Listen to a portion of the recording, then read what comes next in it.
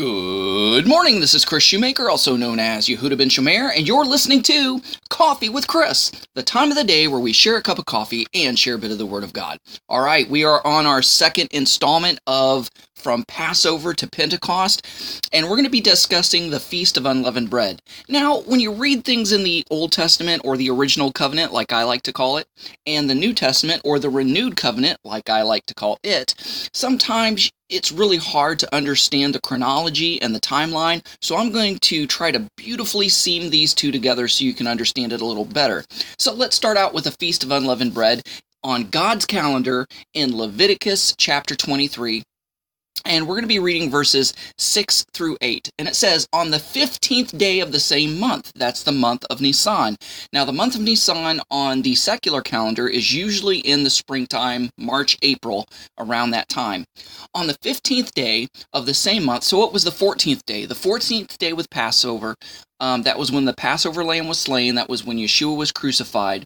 So it says, on the 15th day of the same month, is the Feast of Matzot to Adonai, or the Feast of Unleavened Bread. For 7 days you are to eat matzah. On the first day, you are to have a holy convocation. You are to do no regular work, so it's treated just like a Sabbath day. Instead, you are to present an offering made by fire to Adonai for 7 days. On the seventh day is a holy convocation, so the first and last day of Passover and the Feast of Unleavened Bread is considered a Sabbath. On the seventh day is a holy convocation where you do no regular work. So we have on the calendar the month of Nisan from the 15th of Nisan to the 21st of Nisan. And through these days, through this week, through these 7 days, these are the things that occurred in Scripture. Now for that, you can go to Luke chapter 24. Luke chapter 24. And for the sake of time, we don't have time to read all this, so I will tell you what goes on through Luke chapter 24, and you can go back and read it yourself. And this matches with the week of the Feast of Unleavened Bread. So first of all, you have the garden tomb, where the women visit the tomb. They're wondering how they're going to anoint the body of Yeshua, because you have guards, you have this big stone. They don't know who's going to roll the stone away. Well, lo and behold, they get there. The stone is rolled back. The guards are nowhere to be seen. They look into the tomb. There's no body. One account says that there's angels there. Mary Magdalene is all concerned and all worried. She thinks somebody has stole the body, even though she's seen these angels. And, she sees this guy, doesn't recognize that it's the resurrected Lord, that it's Yeshua. She says, just tell me where they put his body. And he says, Miriam, or Mary. And she recognizes immediately that it's Yeshua. She runs back, tells the disciples in the upper room that they're locked away for their safety, because they're in fear of their lives, because they're now fugitives, because they were a part of this what Rome considers a revolt by this revolutionary leader Yeshua that they think is now dead. So Peter and John run to the tomb, find the tomb empty. So you have that going on there. You also have the episode of the road to Emmaus, where these two guys are walking on the road to Emmaus, and they're discussing the things of the past few days about the Passover, about the crucifixion, about, Yeshua's body being missing. And all of a sudden, Yeshua walks along the road and catches up with them, says, hey guys, what's going on? It's like, haven't you heard? Where have you been? You've been living under a rock or something? So they tell them what's going on, and Yeshua relates to them all the prophetic scriptures connected to those events. And where does he go to connect those prophetic events?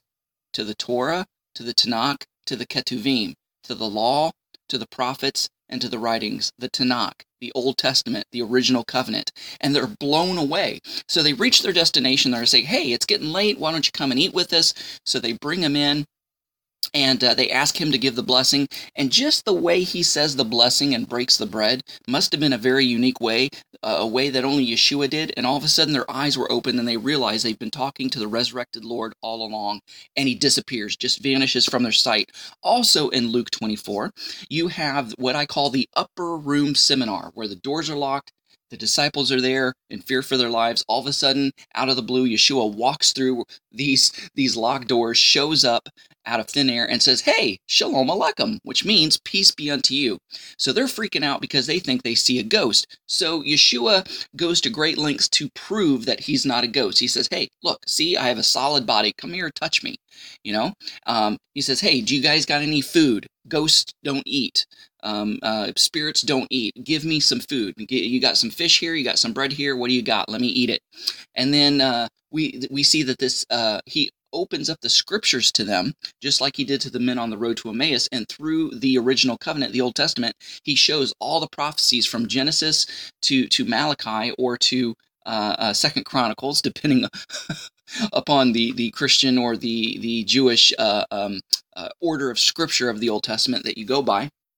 And he shows where he fits in and where he fulfills these prophecies of what just happened this past week. And Thomas wasn't there, and he's like, "Yeah, I'll believe it when I see it." So Yeshua shows up a second time, and he says, "Hey, Thomas, here, put your fingers in my nail prints and in the spear print in my side." And he's convinced. He says, "Oh, my Lord and my God."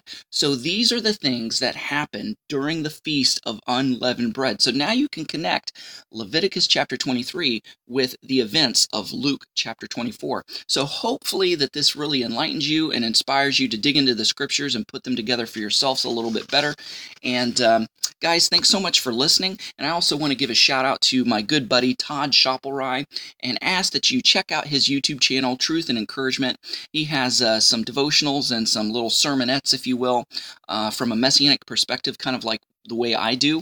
And he gives you the Word of God that way. Guys, thanks so much for listening. Go out there and have a great day and a great week. Shalom and God bless.